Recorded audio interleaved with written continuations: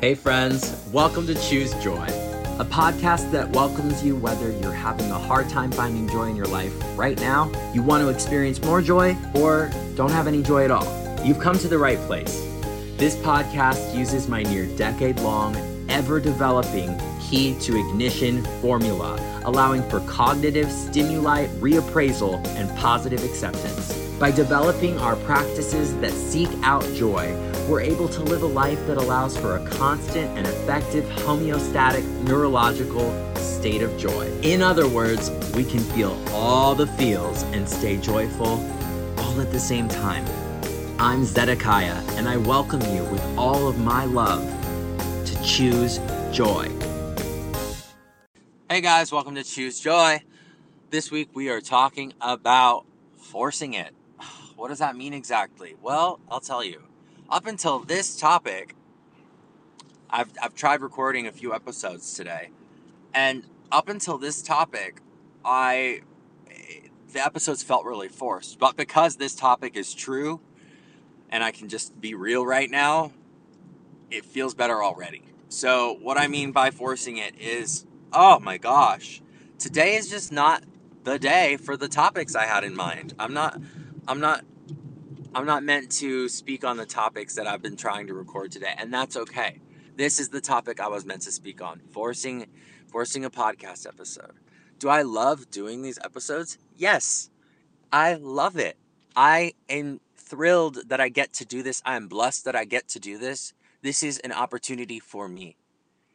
However, some days our biggest blessings, sometimes we just need a moment from them, a moment to reconnect with them. And that's what I'm feeling today. So for me to stay joyful, I'm still doing an episode because I'm holding myself accountable, and I'm making sure I stay consistent because I love it so much. But I'm being real with you.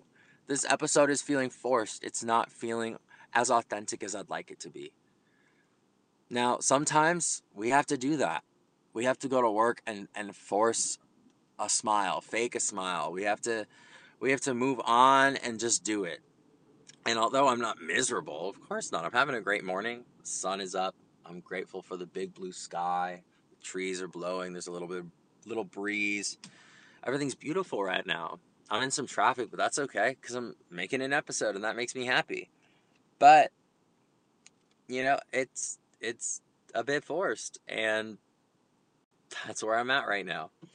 That's the truth, and that's okay. We don't always have to be in a state of mind, and I'm still in my homeostatic joy. I'm still, like I said, it's a beautiful day. I'm feeling joyful. Everything's great. Doesn't have to be, but it is. It's great. With that said, that doesn't mean that this episode isn't feeling inauthentic. It's more authentic now than it was 10 minutes ago, I'll tell you that much. Oh my goodness. Just push through those moments. Don't lose sight of what matters to you. And joy matters a lot to me.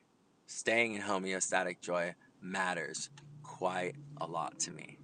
And if it weren't for this podcast, I wouldn't have discovered so many beautiful things about myself and my friends.